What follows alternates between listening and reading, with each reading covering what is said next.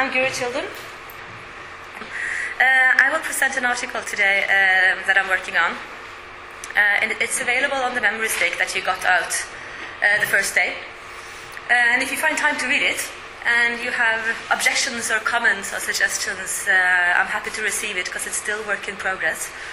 The paper argues that in order to understand how flows of migrants do emerge, and how they change and then eventually maybe disappear, we need to identify the different sub-practices that make up the different migration flows. And when we do identify the sub-practices, can we start to see how migration come to make sense to people who engage in it, then looking at one practice at a time. However, migration practices can be very difficult to see if we only look at the way people behave, the ways they organize migration. But in order to identify and see these sub-practices, we need to investigate how it makes sense to the people who actually engage in it, and also how people think and reflect about it who do not engage in migration. So, and in doing this, I then build on Douglas Massey's concept on a culture of migration, and I illustrate it with fieldworks I've done in Western Ukraine. I find it useful to distinguish between flows of migration and practices of migration are two different concepts. And then flows of migrants, that denotes kind of the actual demographic and spatial characteristics of migration. That means who the migrants are and where they go. Practices of migration, on the other hand, are used to refer to the actual ways of doing migration, then including the ways people make sense of migration. And flows and practices are in many ways interdependent, but they're not necessarily overlapping. So that one flow of migrant can consist of several different types of practices, and one flow can be dominated by one practice in the beginning and then gradually be taken over by different practices. And I think this is what we see when we see that flows tend to expand over time and often kind of continues even after the original reasons for the when the original reasons for the flow tend to disappear. People still continue to migrate, but then with different types of practices. In empirical studies of migration in countries of destination, the outcomes of migration tend to be very central to the explanations that we do. And if we talk to migrants who have already left their countries of origin, migration tends to seem inevitable. It tends to seem like it was the only logical thing to do. But most people do not migrate, and I think it's very easy to forget that when we look at migration in countries of destination. And migrants go because this is what makes sense to them. But the people that stay because that is what makes sense to them. And grasping how these people come to make sense of that, I think, is key to understanding why people go. And decisions to migrate are then based on understandings of migration that tend to be shared in a social group. It's tied to how people understand also other social practices, and it's tied to what you feel is expected of you at different points and different phases of life. And then in the terminology of the practice theories, then it's part of your cultural schema or the habitus. It's integral to the expectations of your life. Yeah. And these are cultural traits that you only find traces of if you look in countries of destination, while they're integral to social life in countries of origin. There has been relatively little focus, I think, on culture in migration studies. And the one significant exception then is Douglas Massey's concept of a culture of migration. And here he identifies a culture of migration as one of the central feedback mechanisms in his cumulative causation theory. He uses the concept to describe areas with higher levels of labor migration, and it denotes an ideology where migration is increasingly sought by new migrants. It argues that after being abroad, migrants, they get a taste for consumer goods, for the good life, and they continue going abroad in order to secure this lifestyle. non-migrants, they observe the return migrants or the visiting migrants, and then migration supporting values are spreading through society. People, they learn not only how to migrate from migrants in the community, but they also learn to desire to migrate. I think this is a good description, an important description of how migration, ideas of migration spread in some sending communities.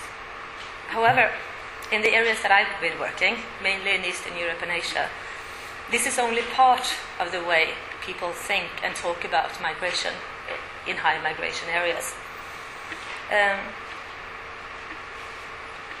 In these communities, people will also talk about women that go out and earn money in prostitution. They will talk about academics that degrade themselves cleaning toilets abroad. They talk about elderly who die alone while their children are in a different country. They talk about children and spouses that are left alone while the migrant finds a new spouse abroad. And this is also part of the culture of migration. And it's an important part in the way people understand and interpret their own options and also the choices made by other migrants when they go out. So it's an interaction with culture that migration practices are shaped. Ideas of responsibility, of stigma, of success, they combine then with opportunity structures and opportunities that people have to make some migration something that some people choose, but quite a lot of people do not choose. Then I can illustrate this with an example from my own fieldworks in Western Ukraine. Between 2008 and 2010, I conducted about 60 interviews in urban and rural areas of Western Ukraine.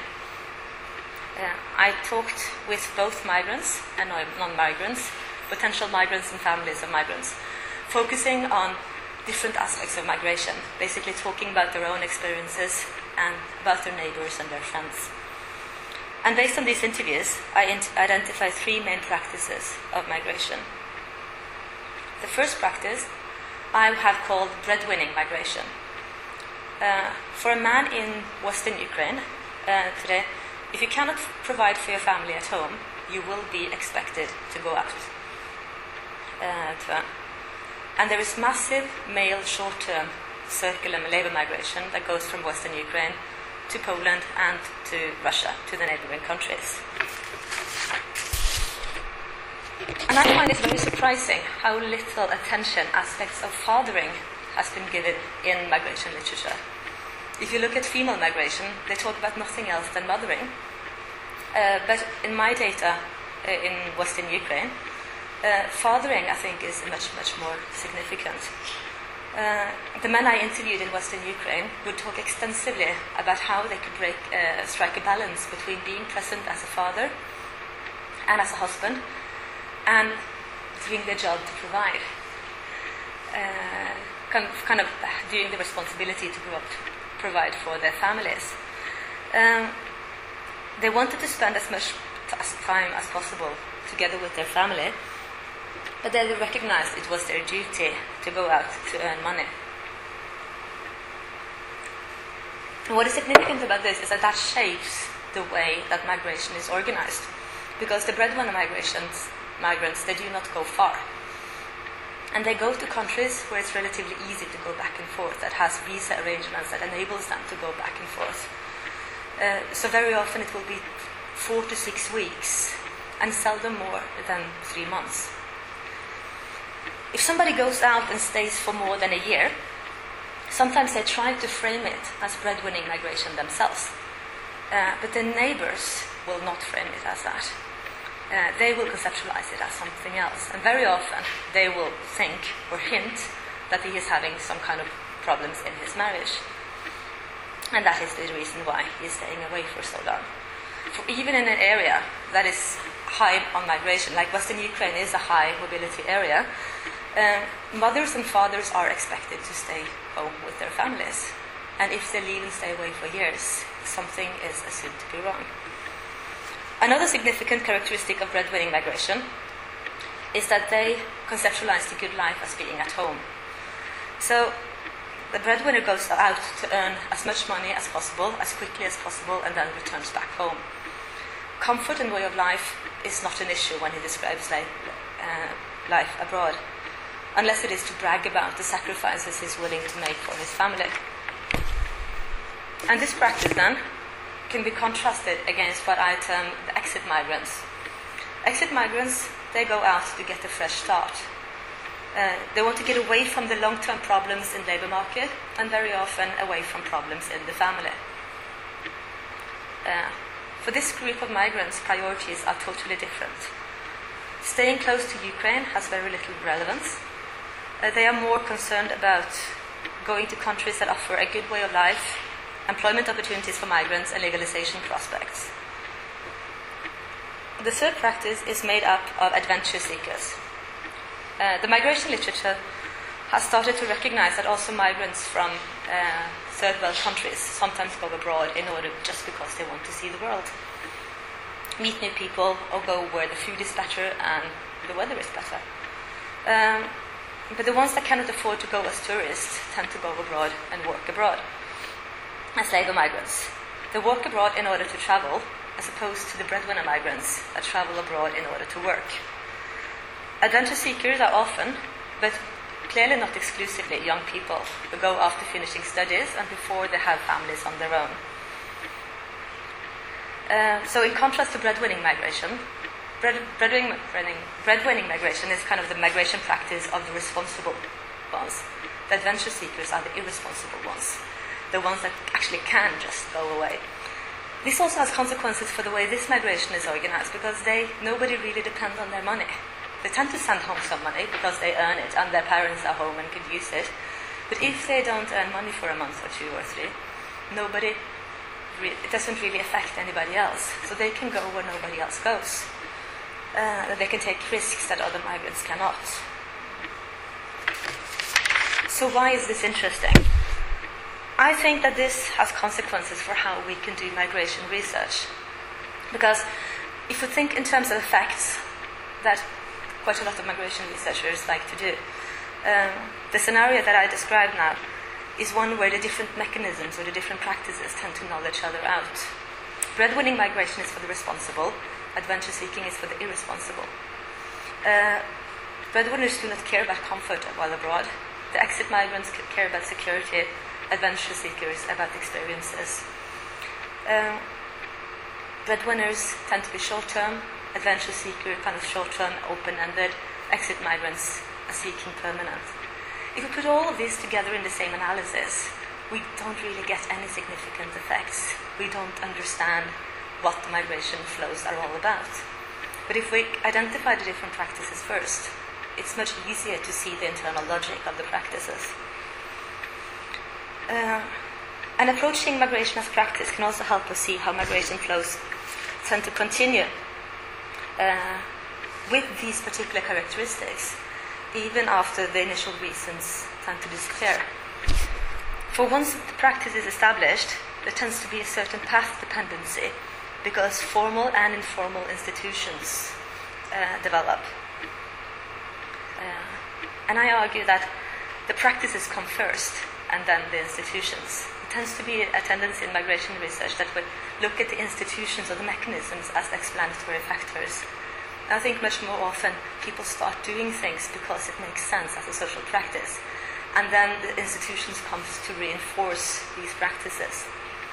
You have transportation companies, smugglers, employers that start looking for workers in particular ethnic niches, ethnic food, or the community of like-minded. But this is institutionalization of practices and not of flows. It's well documented, that migrant communities in countries of destination tend to attract other people of the same community. But it's not equally interesting for all different classes and age groups. For instance, a young Pole would not really find a community of Polish migrants in Norway very attractive. The young, educated urban Poles I'm thinking of, because in Norway you will have middle-aged construction workers from the smaller towns dominating. The young educated urban Poles, they go to England and to Ireland, where you have communities of other young, educated urban Poles that you can hang around with. Hanging around with construction workers in Norway is not equally appealing for the younger ones. And the same mechanism you will have for political activists or families. You're seeking a particular type of migration communities. The same way with transportation facilities. Transportation facilities develop in order to support a particular type, depending on economic structures, how often people return back and forth, and the transnational family practices that people have. And then you develop practices, transportation and border crossing assistance, reflecting this. So, but then the idea is that it's not to say that this is a totally new way of approaching it. I think you have lots of good substantive theories on migration, but we should recognize that the substantive theories tend to describe one sub-practice at a time, usually. And then being able to say, this is this practice I'm describing, and recognizing that there will be other parallel practices, I think will enhance our ability to predict and explain much better. And these differences in practices are not necessarily between regions. There are also differences that will be within the same migration flows. So, starting out identifying practices, in order to explain migration, we start to identify the different practices within the migration flows, and that, I think, is best done taking the culture of migration, the way it's reproduced and thought about in given sense, as a starting point. Thank you.